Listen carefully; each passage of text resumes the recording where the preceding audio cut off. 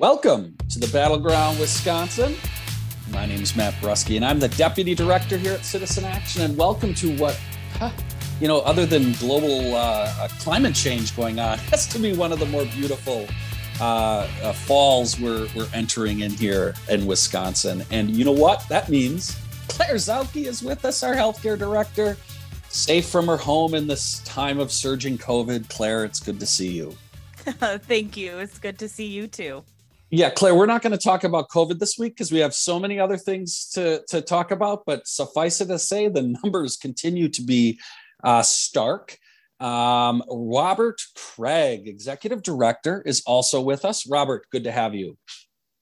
Good day, everyone. So, look, folks, we got a lot to talk about. We're going to be joined later in the show by Kirk Bangstad from the Minocqua Brewing Super PAC to talk about the federal lawsuits that he may be pursuing against school districts who are putting our kids' health at risk. We'll also be joined by Alex Lazary, who is running for the United States Senate later in the show. Very happy to have Alex talk to us and tell us about his campaign. But folks, we got to start talking about Build Back Better. We record Thursday mornings, so we do not have all the information. In fact, by the time you listen, more of this will be clear. But as of Thursday morning, there does not appear to be any kind of specific deal. President Biden appears to be engaging directly, finally, in this. I would say some people might slightly critique. But we still have Manchinima, as Mark Pocan has taken to calling them, not moving. And as Mark Pocan was saying this morning on CNN, seem to be not telling us what they want and making it very challenging for negotiations. But folks, this has got to work out. There is no alternative. Tina, I think we have going here. But it looks like at this moment, we may not have a vote today. This may be pushed. We shall see the promised vote. Claire or Robert, I'm going to go to you first just because to get the lay of the land. And then Claire, back to you after that for a discussion of where we're at with Build Back Better, Robert. And I'll do this little like NFL pregame, because we're doing the pregame show here and in some degree. And that is, okay, Thursday's supposed to be the big day. It's the deadline for the House vote. What's at stake? A first-term president at the beginning of his term when he has the most power, trying to do the most sweeping reforms since at least the 1960s, maybe the 1930s, on things we desperately need. Needing all Democratic votes because of the nature of the Republican Party. Having a very slim majority and having some Democrats, a very small number, that are very conservative. Two in the Senate we know of, Manchinima, as Representative Pocan says, and a smaller number in the House. Media misleading people in saying it's a fight between progressives and moderates. Most moderates are for the Build Back Better bill. That's the big bill. That's the $3.5 trillion. And it's only a small number. There's a massive lobbying campaign going on. It'll probably end up being the biggest in American history by corporate America and the billionaire class. And that's who the small number of corporate Dem obstructionists are listening to. And then you have a progressive caucus in the House and a bloc in the Senate being stronger than we've seen since the 1960s, holding together and knowing that if they pass the smaller roads and bridges, bipartisan kind of novelty bill that was put together to prove bipartisanship works, which actually moves us backward on climate overall. Just for example, we make your deadline, but does a few good things that some of our union friends like, but not nearly as much. 81% of the jobs are in the broader package, Build Back Better. They know, they're right, that Manchin and Sinema and this small group of conservative House Democrats are going to not do the bigger package if we give them their little treat, the roads and bridges bill. And that's the leverage. And the moderates are demanding to give up their leverage without giving, the progressives do that without them giving up any of their leverage. But obviously there's no action in Congress ever until there's a deadline, and Nancy Pelosi is holding to a Thursday deadline. Many people don't think she would actually have a vote that she will lose, but we do not know because, as Mark Pocan said, who's a real leader in the Congressional Progressive Caucus, and there's a Washington Post headline this morning that progressives extremely frustrated with Manchin and Sinema. They're not saying what they're for. And then finally, I'll just say Biden is trying to do this like a senator. He's not arm twisting LBJ style. He's doing what he did to get Senate deals. He's listening and trying to get bottom lines without really being aggressive. We'll see if that works. If it works, it's brilliant. But he's starting to be critiqued by House Democrats, progressives and moderates, for not being clear where he is. Progressives are saying, rightly so, that the full package is the only one that achieves the president's entire agenda. But he's not really leaning into that. He's not doing it LBJ style. He's doing it consensus in the back rooms of the Senate parlor kind of way. Claire, your thoughts on where we stand? It's just such a mess is the headline of my thoughts. Look, I know that there's no hard and fast deadline to get this done, but I think in the bigger political context, the longer that this gets pushed out, the worse it is for the American people and the worse it is for the Democrats in particular, because it just allows more time to pass for folks to become increasingly entrenched, which is what has happened in recent weeks, it seems like. And also, the American people already don't have a very high opinion of Congress's ability to get things done. And this certainly is doing nothing to change that.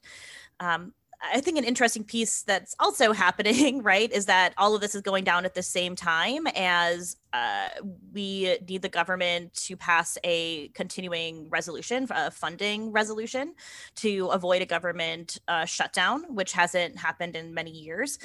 And that deadline, I think, is Thursday, the day we're taping, at midnight. So by the time this airs, we'll know if that happens or not. I think it is not likely to happen. But another date to keep an eye on is October 18th, which is when the government would reach its borrowing limit. And it's really important that Republicans aren't able to block the sort of the debt limit issue, because we don't want to trigger a self-imposed economic crisis around not being able to pay our bills on time. But it's, again, as a piece of, and not that I'm an economic expert, right? So I want to caveat all of this with Robert might come in and be like, Claire, you're wrong on this topic, right? Okay. But okay, he's shaking his head. Whew, I didn't get that wrong. Great. But, and it's also incredibly important because that might delay things like Social Security checks, the payment of the monthly child tax credits that parents have begun to rely on, especially as the pandemic continues. But it is another point that Republicans in Congress can sort of use as leverage in this process. And I think that's dangerous and unfortunate to play with people's money like that. So overall, my point is the further that this gets delayed, the more complicated I think it becomes, and the more entwined I'm afraid it can get with other issues that Congress needs to deal with. Robert, I wanted to follow up on something that I'm hearing really clearly from you, but others, right? This idea of the corporate media or media in general, right? Trying to portray this as progressives versus moderates when we really do have essentially corporatist Democrats.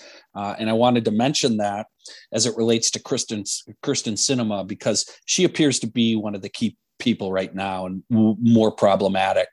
And Claire, you held a media event with Tammy Baldwin this week around prescription drugs and just this critical issue.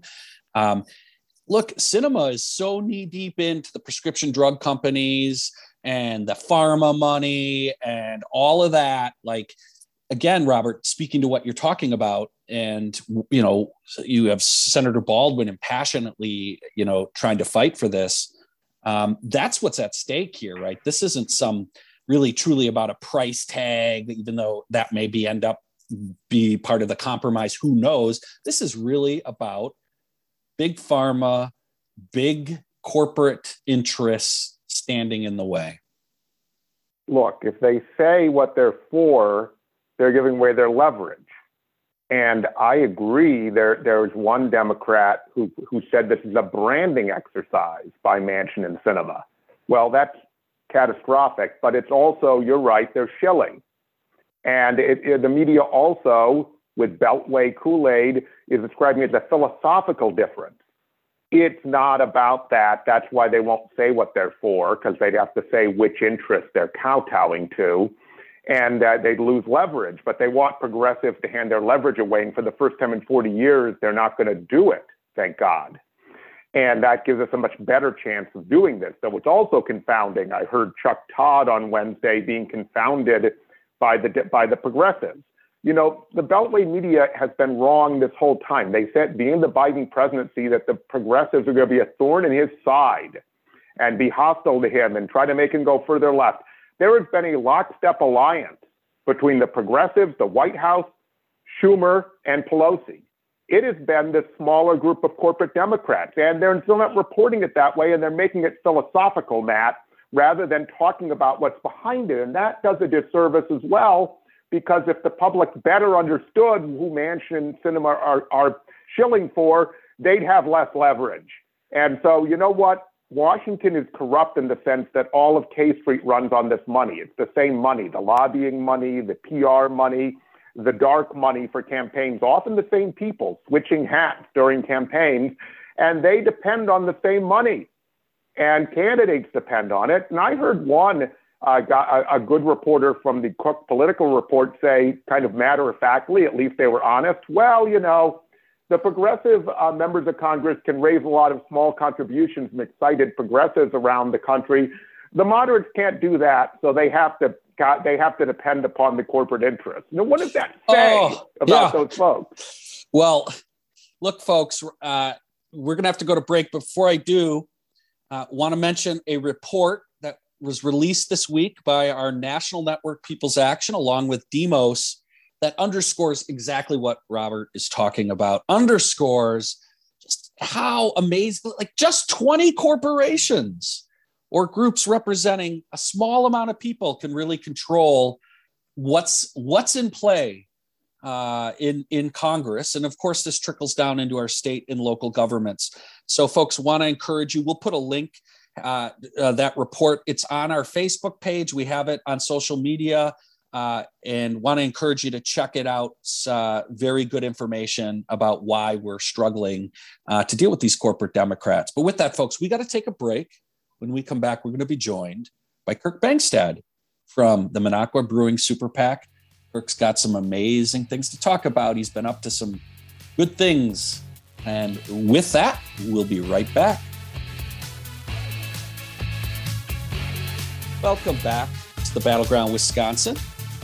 We are really happy to have a special guest with us. We are joined by Kirk Bangstad. Kirk is the founder of the Minocqua Super PAC. Kirk, thanks for joining us today. Thank you. Appreciate it, guys. Good to be here. Yeah, well, Kirk, we've had you on before, and the reason I asked you to come on is because, well, you have really touched a nerve with folks around what's been happening in our schools around COVID mitigation, or shall we say the lack of it in many schools. And you have talked about how your PAC may be helping pursue federal lawsuits against school districts that are not doing anything really to mitigate the spread of COVID and putting their kids at risk. Tell us more about this lawsuit, Kirk. Sure. So, as part of my Super PAC, we do a podcast every week, and just as observing the news of Wisconsin, we're seeing COVID go through the roof. I think we're the second, the state with the second most rise in cases. And it's because we have, I think there's a concerted effort by conservative groups to infiltrate school boards with things like critical race theory, but also like this crazy anti-masking freedom nut jobbery.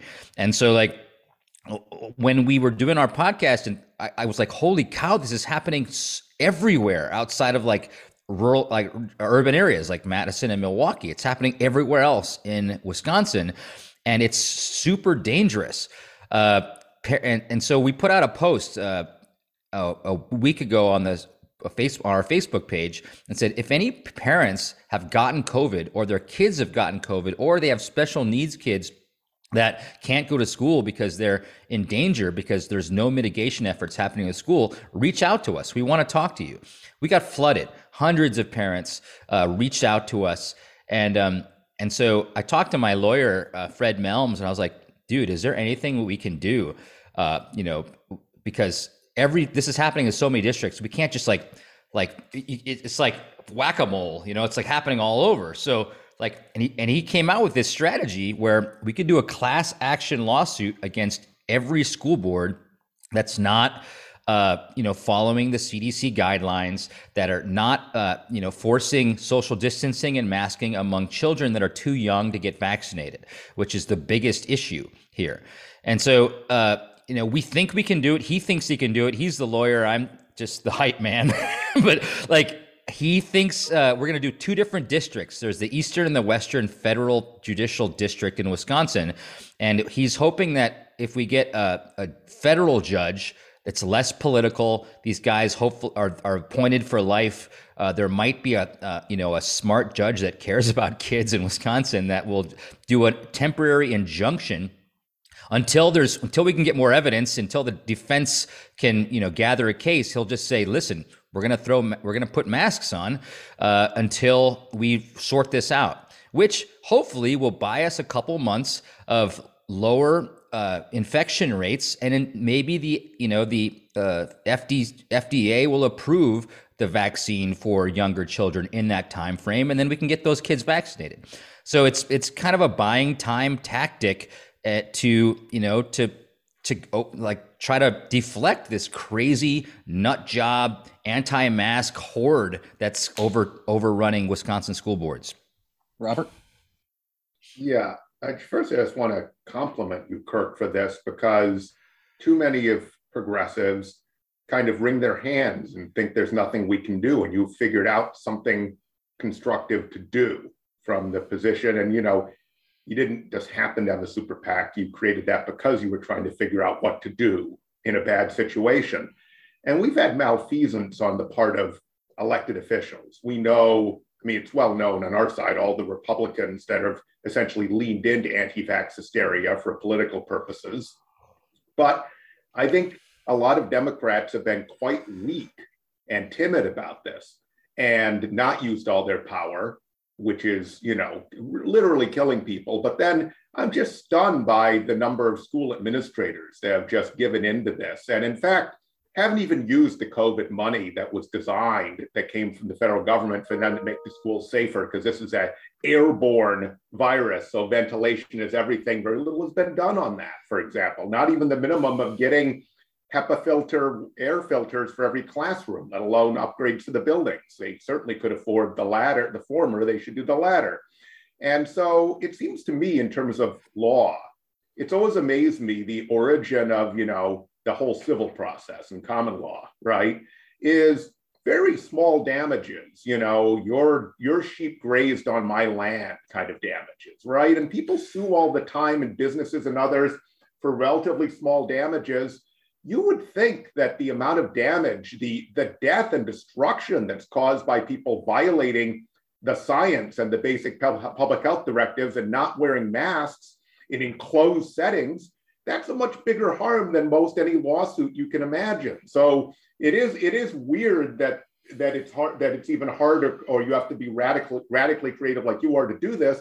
But don't you think this is what civil law is supposed to be about? This is harming people and risking lives. And it's not just the people going into the buildings, it's the people in their households and their networks. If they're taking care of an elderly parent, he or she are now at risk, right? Yeah, my brain just gets bored even talking about this, because it's so freaking obvious what we have to do. And when you talk to anybody who's remotely intelligent, it's like, really? There's parents screaming at school board meetings about not masking their kids? And it's like, man, this is just ridiculous. And but it's every other country every other country that has any sort of financial center that's not a third world country is doing this the right way and has not made it political. We are the only country that's become a freaking banana republic of anti-science. And it's because it's politically motivated. It's meant to increase Republican Trump power, and it's infuriating. And I just want to crush it. I want to crush it. And you're right. Democrats have been too weak. We have to crush this. We have to actually fight. We have to roll around in the mud with these people because they're fighting dirty. And so Democrats have to do more. We have to punch. We have to punch hard. And so that's what I'm trying to do here. Claire. Thanks. I will echo what Robert said. I'm really excited that you're taking this proactive and creative approach to addressing this issue. I'm wondering if you can tell us a little bit more about how you think this case might proceed. I know you said you're looking to go into the federal court path. Do you have any idea about, timeline, or are you kind of still in the phase of trying to get stories from parents? What's going on and what's next? Yeah. So we're going to, we've got two plaintiffs, both in the western part of Wisconsin and the eastern part of Wisconsin, so we can do two lawsuits. We have to hire expert epidemiologists and infectious disease experts to listen to these plaintiffs and understand what their scenarios are, and then write reports that we will file in our initial complaint. My lawyer, Fred Melms, has gathered those reports. He's looking them over. We hope to file as early as tomorrow, but probably on Monday, these suits. We want to make sure that they're right, and that we give ourselves as much ability to not get them dismissed because of some stupid, we didn't dot our I or cross our T or something like that. So we think we're going to introduce it next Monday, and there's two areas. It's public nuisance. He's taking that angle, and he's taking a civil rights angle. And it's civil rights in terms of there's been this handoff and this shaking of hands between public schools and kids last year when all these mitigation efforts were put into place. So that kind of contract has already been created, and so taking that away for no reason at all other than pressure by crazies. It seemingly is that contract has been violated. So that's civil rights angle we're taking, and then we're taking this public nuisance angle, which is if you have a manufacturing plant that's putting out crap into the air in 5 different plants in a state, you can sue, or a bunch of different polluters. You can sue them as a class because they're hurting people with this pollution, and so we feel like a public nuisance is basically there's a super spreader event happening every single day at every single one of these schools, which is a nuisance for the entire community because these kids go home and they have it. They might not die, but they're going to give it to their grandparents who might die. So that's we're doing it from a public nuisance. And that's different than the cases that haven't won. If teachers suing schools don't win because the courts just say OSHA should be the agency that handles that. So that's, we're taking a different angle because other cases haven't worked to mitigate this. Well, Kirk, we really appreciate you taking the time to join us today and really appreciate your effort in this area. Want to give you, we've got about a little under a minute left. If you've got any final words for our listeners, particularly if they want to get involved or reach out to you or be a part of this. Yeah, I mean, we've raised a lot of money already for this. And so I don't really want to ask for more money just because, it's not about the money. It's about doing this thing. And I think we're going to be fine. So I just, I would say listeners, give money to you guys. You guys are the ones on the ground. I'm doing this thing. Hopefully we win. But it's you guys are the organization. We're just the guys raising money and giving it to people like you to be the boots in the ground and to change Wisconsin. So I just would flip it right back to you guys and say, let's support Citizens Action. I can't argue with that. Kirk, thanks so much for your leadership. We really appreciate it. Thank you so much. You're welcome. Thanks a lot for having me on. We appreciate it.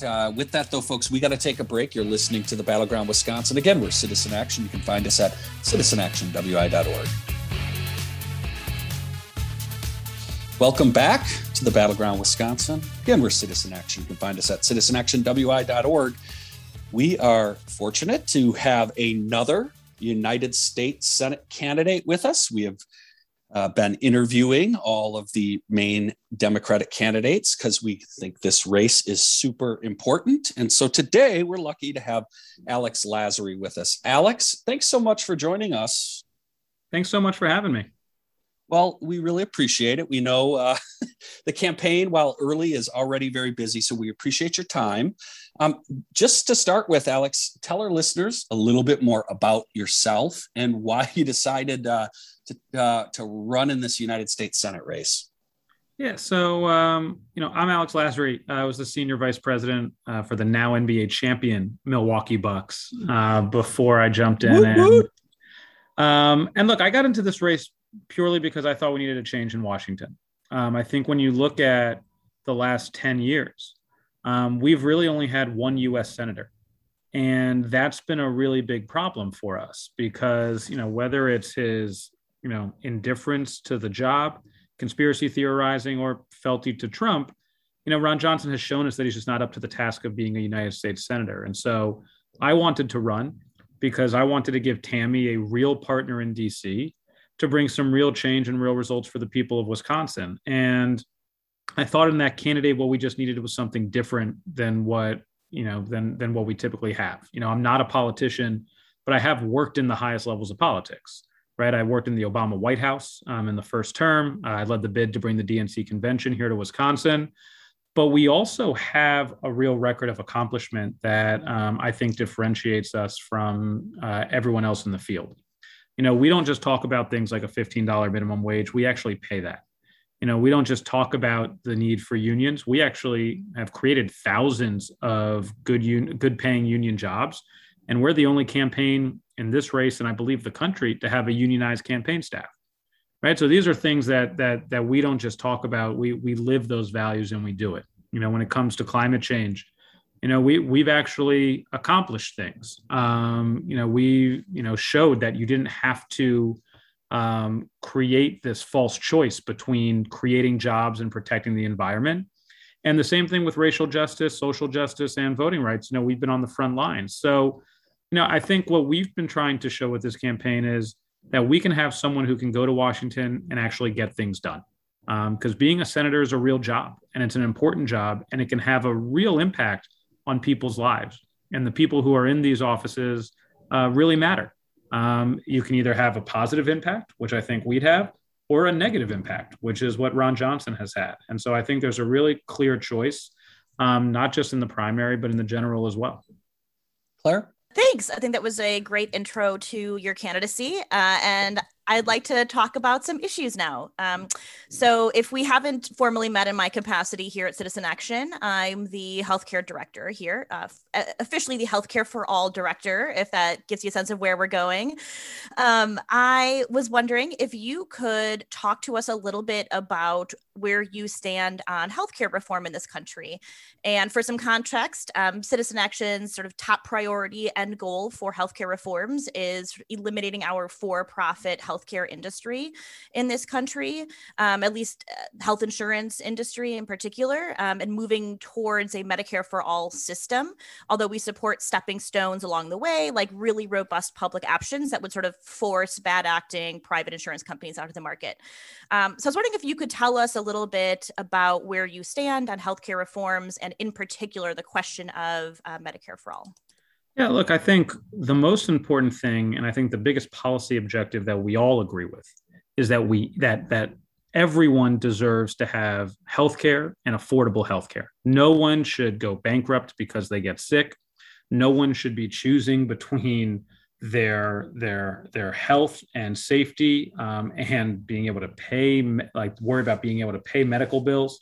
It's immoral. It's bad economics. And so I think when we think about the overall policy objective is how do we get everyone healthcare as quickly as possible? And that's why I've been for a public option, a robust public option, in the same way that, I think you just talked about, a Medicare for all who want it. I think that is going to be the quickest way to get to universal healthcare. And then we'll see what kind of the market says there, right? Either everyone will end up going to Medicare and say that they love it, or people will, have that choice. And I think that's something that's important, especially as, we're trying to figure out how can we get to a universal healthcare system as quick as possible. I think what we also need to do, and we're seeing this in the Build Back Better plan, is there are some real concrete steps we can take towards having a much more stronger healthcare system, I think, in the interim before we even, are getting to a public option. I love what Bernie Sanders is proposing on the expansion of putting, health, vision and dental insurance and expanding that. I love the idea of us being able to negotiate drug prices to lower the cost of prescription drugs. And quite frankly, the federal government should tell the state of Wisconsin that they have to expand Badger Care. I think these are all things that we, can do in this reconciliation bill or in this Build Back Better bill that can move our healthcare system forward. But I think if we're talking about universal healthcare, I think a public option is going to be the quickest way that we can get there. I think a Medicare for all who want it is a great policy option that gets us to the objective, which is healthcare for everyone. Yeah, and I appreciate what you've said to us in private conversations about a robust public option, Alex, because public option is a word that's popular, but there's a broad range of meaning. Like the public option that was left at the end of the ACA fight in 2010 wasn't worth having, but there are robust ones that basically make health insurance completely change their model or go out of business and compete really with Medicare. And so the more you say that in the campaign, the better. From our perspective, we do look very carefully about how people talk about issues. But I know you understand the difference in the two public options and that whole range. But my question is, I think when people select the senator, they know they can't be in Washington. They're trying to live their lives, make a living, take care of their kids or their elders. And they want to elect someone who they think will act the way they would like someone to if they had the time to actually be there and dig in. And we feel like that I know you don't like the filibuster, and we feel like we're at a period where the Senate's already not majoritarian. Adding the filibuster makes it ridiculous and impossible to do what needs to get done on climate, healthcare, the economy, anything, economic equality, structural racism. I'm wondering, this is sort of the what kind of senator will you be question, and there are a lot of ways to think about that. Like, who will you be similar to in the Senate? You see in Build Back Better that you have some senators, Bernie Sanders, Elizabeth Warren, applauding the unity of the House Progressive Caucus in holding firm that the moderates, the small group of conservatives blocking it, most moderates are for Build Back Better, have to actually agree to the contours of the full package before they'll sign off on their little vanity bill, the Belt Roads and Bridges bill that is bipartisan, but actually does a few decent things, but also takes us in some wrong directions too. You mentioned labor. We like the way you promoted labor unions, and public and Medicaid expansion. My question is, you can compare yourself to a senator, and this might take to the next segment because we're not at the end, but we're getting a little close to the end, like 3 minutes. And that is, maybe it's around an issue. Like, we can't really build labor unions around the PRO Act, right? And the filibuster prevents that, though it could potentially pass otherwise. It'd be close. And same with Medicaid expansion. Build Back Better includes a workaround that would expand Medicaid in Wisconsin and cover 90,000 more people. Would you perhaps think about, this is just one idea, I'm just trying to prime you, you say it your own way, filibustering things that matter to the small group of conservative Democrats keeping the filibuster in place until they move on the filibuster so we can actually move on big issues like labor law reform or Medicaid expansion, everything else, climate, where we have now an 8-year deadline to actually cut emissions in half. I mean, look, I think you said it best, right? Like the filibuster is just, it is a way for politicians to not have to take responsibility for actually being in office and for actually having to take votes. And we see this time and time again. Politicians, and this is one of the things voters, I think, are getting so frustrated with.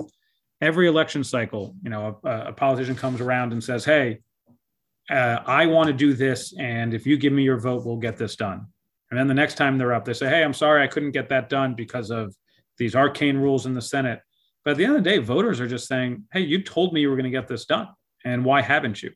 And what we need to do is actually force our Congress to take responsibility and do their job, which is take votes, whether they're tough votes or not. You have to take votes. The voters put you in office to get things done. And I think if you get rid of the filibuster, it will actually start to hold politicians accountable for what they were voted in to do. And look, at the end of the day, if voters don't like what you did, they vote you out in the next election. But at the very least, what I would say is I would rather, when I'm in the Senate, I don't want to, be there to not do anything. I want to get results done. That is the whole point of that job, because I've seen up close from my work on the Hill and in the Obama administration what government can do and how good it can be in meaningfully changing people's lives. And that's why I think getting rid of the filibuster to actually accomplish the goals that the voters put us in office to do is so important.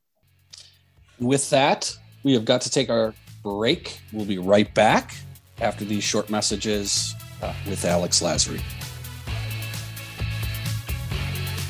Welcome back to the Battleground, Wisconsin. We are talking with Alex Lasry. Alex is running for the United States Senate. Robert, you had a quick follow-up question.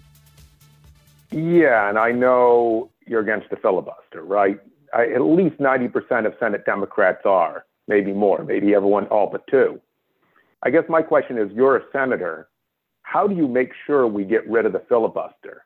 And so my proposition was, you got to filibuster some things that Manchin and Sinema, for example, they're the two obvious, but there may be others, want. And maybe there's other ways to do it and really grind things down, because we have year after year, most Democrats want to get rid of it. Here we are, full power, not getting rid of it, not doing what we need to do, not doing immigration reform, not doing labor law reform, not doing not protecting voting rights. Because of this arcane filibuster that guarantees minority rule, not intended by the founders. So I guess that's my question is, what do you do to change things? Being against the filibuster doesn't change the filibuster if you're a U.S. Senator on the Democratic side. Well, I think it's winning elections, right? So we need to expand our majorities to be able to get rid of the filibuster. I'm not going to tell, a Joe Manchin how he needs to appeal to, the voters of West Virginia. If it's not for Joe Manchin, quite frankly, we don't have a Democratic majority, right? That is a seat that would go to the most MAGA of MAGA people in West Virginia. So what we actually need to do, and if we want to look at why we, haven't been able to get rid of the filibuster, why we can't pass this Build Back Better plan, just look at the seats in Wisconsin, Pennsylvania, North Carolina. Those are seats that we can win if we come out and vote. And those are all people who are all on the record saying, if elected to the Senate, I would get rid of the filibuster. So we have to just make sure that we actually come out and win the elections and win the seats that we can win. These are states, North Carolina was close, but Pennsylvania and Wisconsin are states Joe Biden won. We cannot lose those Senate seats in 2022 if we want any chance of being able to do the things that we've said. So, I think the biggest thing that we can do, honestly, is win these elections, because I think if we do expand our majorities, we will be able to get rid of the filibuster and continue to pass the reforms that the voters put us in office to do. Claire?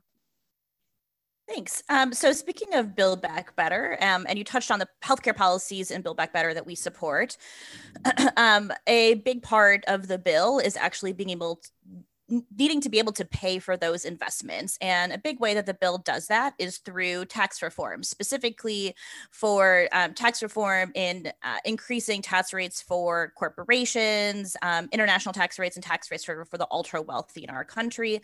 I'm wondering if you can talk a little bit about where you stand on those provisions, because I also kind of own tax reform policy for this organization, and I'm a little bit of a nerd and I love talking about it. Well, look, I think, and we've constantly said, and I think that the policy debate's already been won on this, is of course the wealthy should be paying their fair share. And there is no corporation, I think, in the country that should be paying zero in taxes, right? I think that, I love the idea of not only a global minimum tax, but a minimum tax for companies here in the US. But what we've said is we want to focus on how are we going to raise wages? How are we going to bring people up into the middle class? How do we make sure that People, someone making $7 an hour is now going to make $15 an hour, and how someone making $15 an hour is going to make 20, 25, 30. And how do we bring more jobs to this country? And so one of the proposals that we've made is, look, if you get rid of the Trump tax cuts, actually, let's use then tax reform to incentivize corporations and businesses to do the things that we want. Let's give, if we want to incentivize that, let's offer, a tax deduction if you pay your workers $25, $30 an hour. Let's offer a tax deduction for companies that allow their organizations to unionize. Let's offer a tax deduction for companies and small businesses that actually invest in the United States. So if you bring your operations, your manufacturing and supply chain operations back to the United States and create those jobs, that's something that I think will not only spur economic growth that will help pay for everything, but will also bring more people up into the middle class, which I think is one of the most important things that we need to do. I don't think us as a party talk enough about how we are going to help small businesses and help raise wages. And that's why we've been talking about that the most. And that's why we've been talking about things like the PRO Act and how do we incentivize that kind of behavior. Robert? Prescription drugs is a huge issue, right? We have a system based on price gouging, though I like in all of their huge ad campaigns, they offer to help you if you can't afford their medications when they're charging you 5 times more than what any other advanced industrial country charges their consumers. And we paid for the research, right? And have had a horrible disinformation campaign against the simple move of letting Medicare negotiate the prices, which is an obvious, literally price fixing that's prohibited, right? That was done when Medicare Part B was created under the second Bush presidency. You can also get a lot bolder if you think about their business model, right? They've protected their monopoly, their public monopolies through trade policy, through the power of the United States since the 1980s, which is denying people the vaccine, right? And are trying to block suspending those licenses so we can cheaply manufacture vaccine all over the world, which is in our interest because we're not only killing people in the third world, it is generating mutations that are going to harm all of us.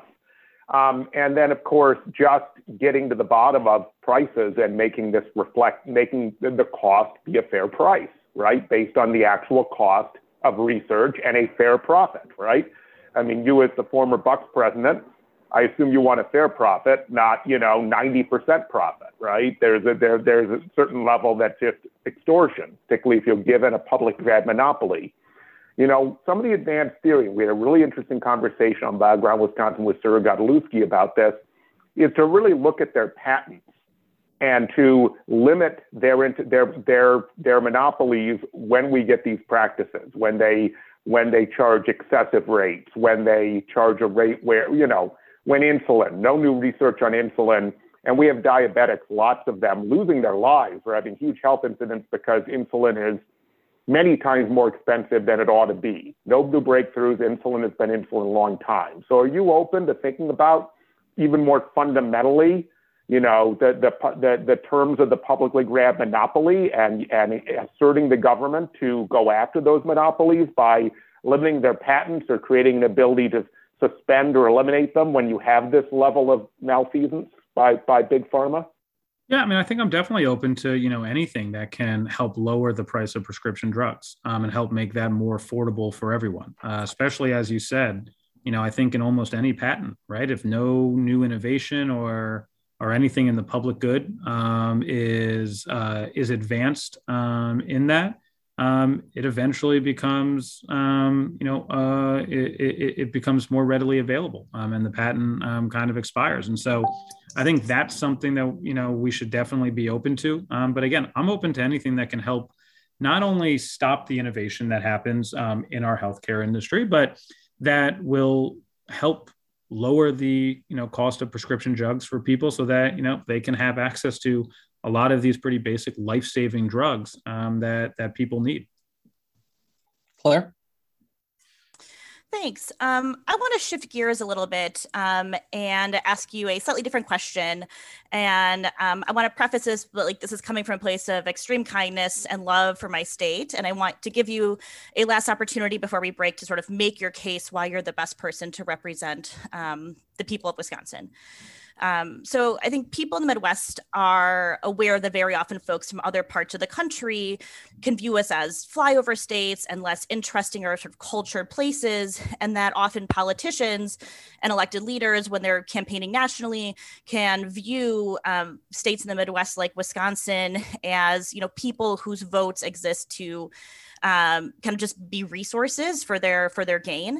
And I think it's possible that your candidacy as somebody who came here from the East Coast, 7 or so years ago, could be sort of viewed in line with that lens if somebody weren't being gracious. And so my question is, how would you respond to somebody who might, chafe against being represented by somebody who moved to this state, like I said, 7 to 10 years ago? And I think this is generally, I want you to make the case for us why, you think you're the best person to represent the people of Wisconsin. And I'm hoping this will be a positive note to sort of end this interview. Yeah, I mean, it's been interesting. When we're out on the campaign trail, we don't hear people talking about where someone was born. Right. Like people know, I didn't have a choice in where I was born.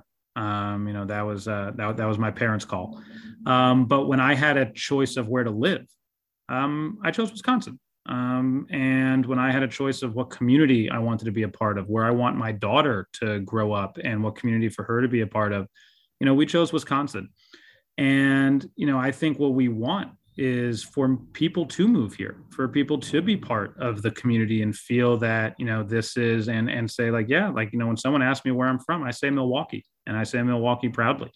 There was a reason, I wanted to lead the bid to bring the DNC convention to Wisconsin because I wanted the world to see what we all know about Wisconsin, which is that this is one of the greatest states and that it's not this, best kept secret in the Midwest, but that we can actually out Wisconsin as this great place to live, work, and play. And I think people got a little taste of that during the slightly altered convention that we had in 2020. But I think they got a big taste of it during the NBA championship run. And this is all that we're trying to do. And what I want to do in the U.S. Senate to represent the people of Wisconsin is do exactly what we've done, with the Bucks and in my role outside the Bucks, which is do what's best for the state, what's best for the community, and continue the work that we've actually done.